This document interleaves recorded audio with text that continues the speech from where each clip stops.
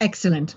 Right. Actually, my talk follows on very well from Lisa's. Honestly, we didn't get in cahoots about this to start with, but it does, because I'm looking at narrative as a mechanism for creating a sense of space.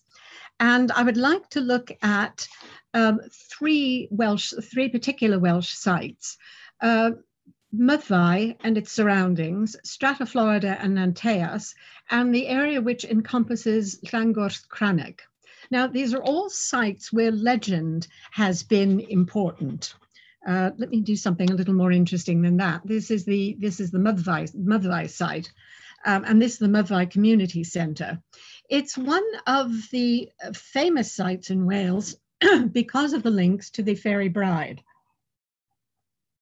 The fairy bride who comes out of Llyn y Fan Fach returns eventually because her husband violates a taboo, but returns again to give her sons the information which becomes is called the Myddgan Myddfai, the material which makes them sort of great physicians. Now, there are a lot of interesting things that are happening here. One of them is the way in which the Myddgan material is viewed. It's seen as it's an example how to express this sort of nicely, really of romantic creation. The material was edited in the 19th century for the first time and translated into English, and the people involved in it were very involved in presenting Wales as a romantic place. John Pugh was a doctor, but a doctor who was interested in what we would now probably consider alternative medicine. Ab Ithel, who edited this, was very interested in Welsh Druidry and creating Welsh Druidry. And the third and really, really dangerous one involved in this, although he's not credited in the book, is Iolo Morgannwg, who supposedly copied a work of medicine by someone we can't really identify, and it's really full of sort of druid names for plants and things. So what one has is a very romantic view of the Welsh past. Immediately you start.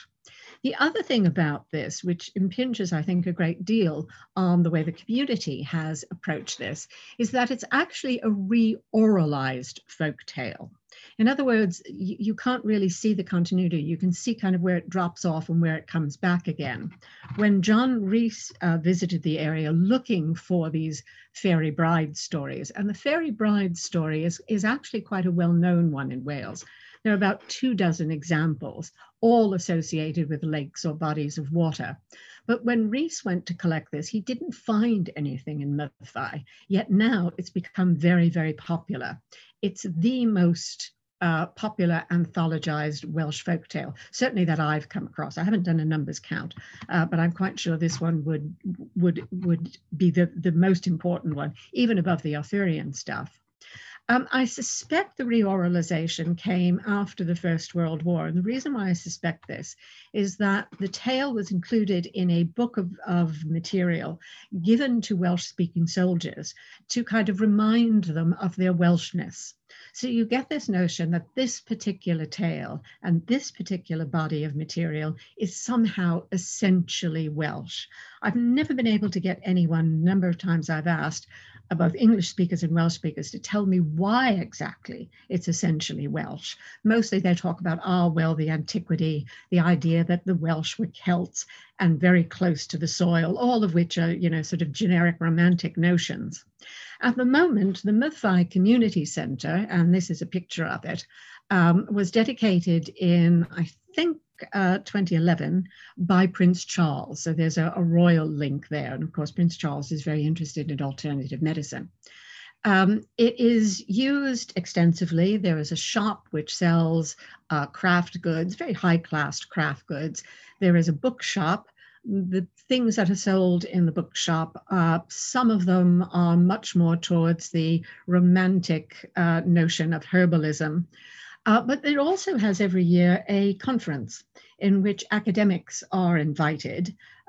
Some of the lectures, I think, again, go more towards the healing wells, but they have published a book with a collection of academic essays. So there's a consciousness of an academic world as well as a popular world. In addition to the Mothervai story, in the church is, and I have a picture of it here, the tombstone for the last physician of Mothervai, the last one. Now, there are references to Mothergan Mothervai in earlier sources, not very, very early sources. And there's a suggestion that they have been linked to the court physician of the Lord Rhys. So again, you have it worked into Welsh history, but they're only ever called doctors, whereas what you have operating in Mothervai much more recently is really what Lisa was talking about, is the Dynion Husbis tradition, the conjurer tradition. And the actual documents, which are recorded in the Red Book of Hergest, are not particularly Welsh. They belong to the kind of medical documents you find in the Middle Ages, the sorts of things which, as medicine became professionalized and therefore more expensive, turns into the kind of popular medicine which was practiced by the Dynion Husbis. So you have this very interesting bifurcation, that here is this collection of documents which are not anciently Welsh, but very medieval, giving way towards modern professional medicine, and yet being retained and given this sort of new identity as ancient Welsh medicine, ancient Welsh herbalism. And of course, Mothervai is very much connected to that. It's a small town, obviously no industry, and it's remote from other places. So you can see why this particular thing is very important. This is Llyn y Fan Fach, and there's one of the many illustrations of the story of Llyn y Fan Fach. It's in the center of an important sort of walking area. So you get a lot of hill walkers, you get a lot of climbers climbing the mound and using Mothervai really as a center from which to set out or come back. So again, there is this interesting problem that the narrative provides a context, it provides depth, it provides interest. It's an exciting and fascinating narrative, but it's a narrative which really comes in the Romantic period, as I say, and I can't stress this often enough. It's a re-oralized narrative rather than a narrative of continuity. And the reason I'm going on and on about this is because the last site I deal with has a much more continuous narrative. So the traditions are there. The Mothergan were collected to the Lord Rhys, an important king, an important ruler in Wales. The community centre has now a modern royal heritage. They have commissioned a stained glass window, also dedicated by Prince Charles, called The Legend of Llyn y Fan Fach and Healing Waters. Lots of activities occur there. They now, of course, in abeyance. But one can understand, given where they are and given the sort of reputation of the stories of the Mothergan, why there is this emphasis on the natural. The story has been in an opera, it's been in a ballet, it's been a children's sort of thing. There is a novel written on it by Hilda Vaughan, and this is one of the posters, which again goes back to this notion of antiquity, a notion which it is largely constructed, it has to be said. So an interesting place, a place which is sort of up and running as a going concern, will undoubtedly be up and running once COVID stops again. The lectures will start again, people will come back, and indeed the site sort of says, yes, finally we are about to open, and I hope it stays open, but one which kind of draws on romanticism as well as history. The second site I want to look at is Nanteus in Strata, Florida. And particularly the Nanteus Cup. I've done a lot of collecting here over a number of years. And only recently, the Cwpan Nanteus has been given to the National Library, where it is now on display. It starts off in just after the Reformation, when the Stadling family bought the site of Strata Florida Abbey and built a house there, a house which is still there, Mynachlag, Hen Mynachlag. It became a farmhouse. Originally, it was the house that the family lived in. When the family married the Powells, they moved to the much posher mansion of Nanteas, which I think is the next one. There it is. That's what they moved to. And this is Mynachloag Var, or Hen Mynachloag, the building that was there, built largely out of stone from the abbey. At some point in the 19th century, a mazer bowl, a broken mazer bowl, was found and brought back to the house. And it is this mazer bowl which has become known as the Coupan Nanteas, from which people would drink, particularly favored by women who had had children and were suffering some kind of postpartum fever. People would drink from this, and it was a curative cup.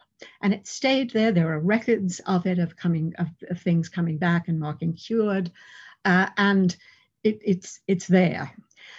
At the beginning of the 20th century, Mrs. Margaret Powell linked it to the Holy Grail. She was very interested in this kind of spirituality. There were lots of Holy Grail candidates at the beginning of the 19th century, and this was her particular one. For the first part of the 20th century, it remained very local. You would have stories in newspapers, mostly by people who visited during the summer and were not Welsh. They were visitors to Aberystwyth. The people I've spoken to, many of them, are very affectionate towards this object. Very, very few of the locals think it's the Grail. They all know perfectly well that it is associated with this house. But there is a sense that there is a kind of unity here, which encompass the old estates of Trascoed, Gogertha, and Nanteas, who pretty well cover Cardiganshire and Modern and some of Carmarthenshire as well. And it's a very affectionately nostalgic view, but it's also a very ironic view, very aware that these gentry folk were very improvident with money, didn't necessarily run the estates particularly well, and from the point of view of the kind of yeomen, gwerin, and city dwellers, nice to think about, but also nice to have passed. Now, the reason I stress this is because in the second half of the 20th century, or the later 20th century, the Holy Grail aspect of this object becomes very, very popular, and it's largely due to the internet. And there is when you get people sort of linking it to the Templars and various things. And in the 21st century now, let me move on slightly, there is a reinterpretation of the whole of the Strata Florida area. Let me see if I have a picture which helps. I will come back to that. That's the Strata Florida runes, interpreting it as a sacred landscape. Now, this too has gone into abeyance because of COVID, but there's a sense that somehow Strata Florida can be linked to all of the monuments in the area, all of the monuments that Professor Hutton was talking about, all of the early monuments. And in many ways, it kind of pivots, not so much here on the Grail, as on this structure, which is a stone-lined structure in the middle of the ruin. And the question really is here, is this an ancient Druid well, or is it part of a drainage system brought in by the Cistercians to make this area more suitable for farming and sheep farming and the things that the Cistercians did well? And of course, depending on which side of this question, it's not really an argument you fall, depends really on whether you see Strata Florida as a more sacred area or simply as part of a very layered historical area in Wales. Let me go back for a minute. Exploiting Strata Florida as a tourist site is nothing new. Stephen Williams, who is rightly called the father of Cistercian archaeology in Wales, also owned shares in the Manchester and Milford Railway Company. And he organized tours of the area. Caersus Station, which is now obsolete, was renamed Strata Florida. People came, and this is one of the advertising things. And it's absolutely wonderful. It comes from the collection of the special collections in Cardiff. And it starts off, and how can one resist something that begins, puff, puff, mar tren in starto, and talks about a journey to Strata Florida. Although the cup was not called the Grail at the time, it was seen as a relic. And there are all these wonderful, sort of rather wild and sort of speculative stories about why the monks bought this cup and how they encouraged people and how the surrounding roads led to Strataflard. I mean, it really, really is a very exciting story, if a highly speculative one. And the speculation has continued, I think, very much into this notion of turning the Nantes cup into the Grail.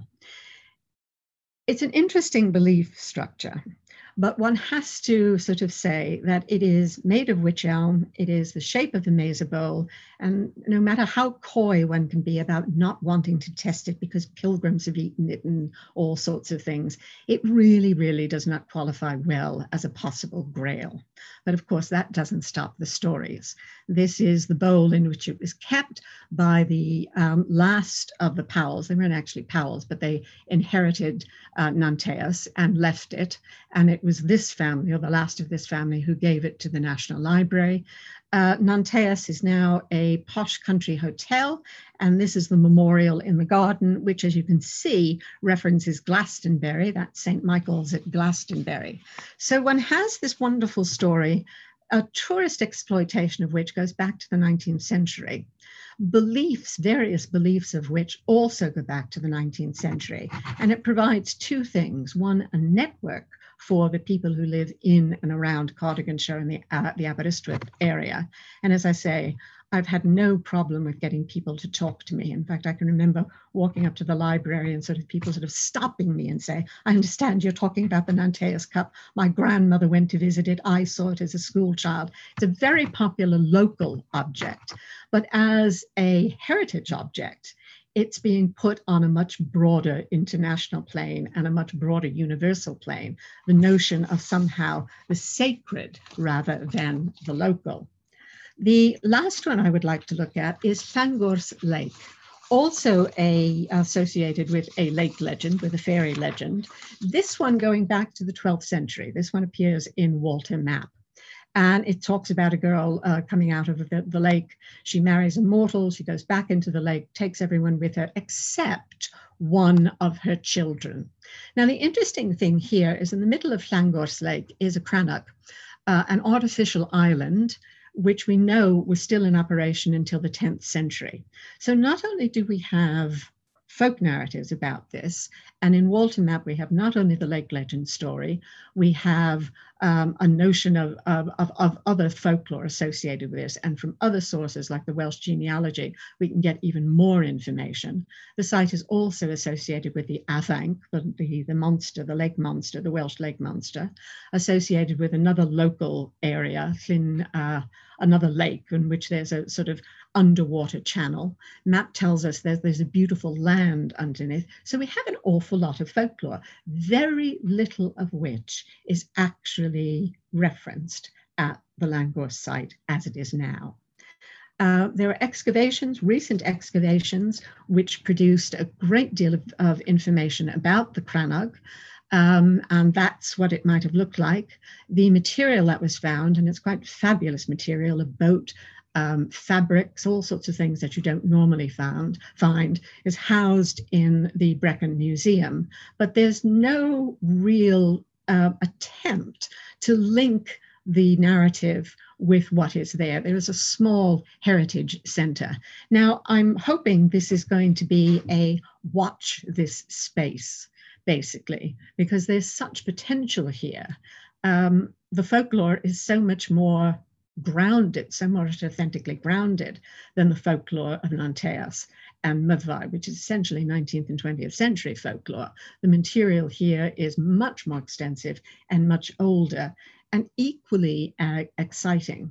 So looking at these three heritage sites, the way they use the narratives, the way they construct and reconstruct the narratives, I think I ought to mention at this point that I'm not suggesting that any of these narrative strains are right or wrong. Folklore is very dynamic. And while it is quite useful to be able to recognize the history and the archaeology, separate from the narratives that are being told, it's equally important, and I would like to end on this note, to remember that the narratives are powerful. They draw people in. They give them a better sense of the site. They provide the local community with a network to relate and continue to relate to one another, to its past and to its future. And they provide visitors with a window, sometimes a romantic window, but certainly a very interesting window into Welsh culture. So that concludes my survey into Mysterious Wales.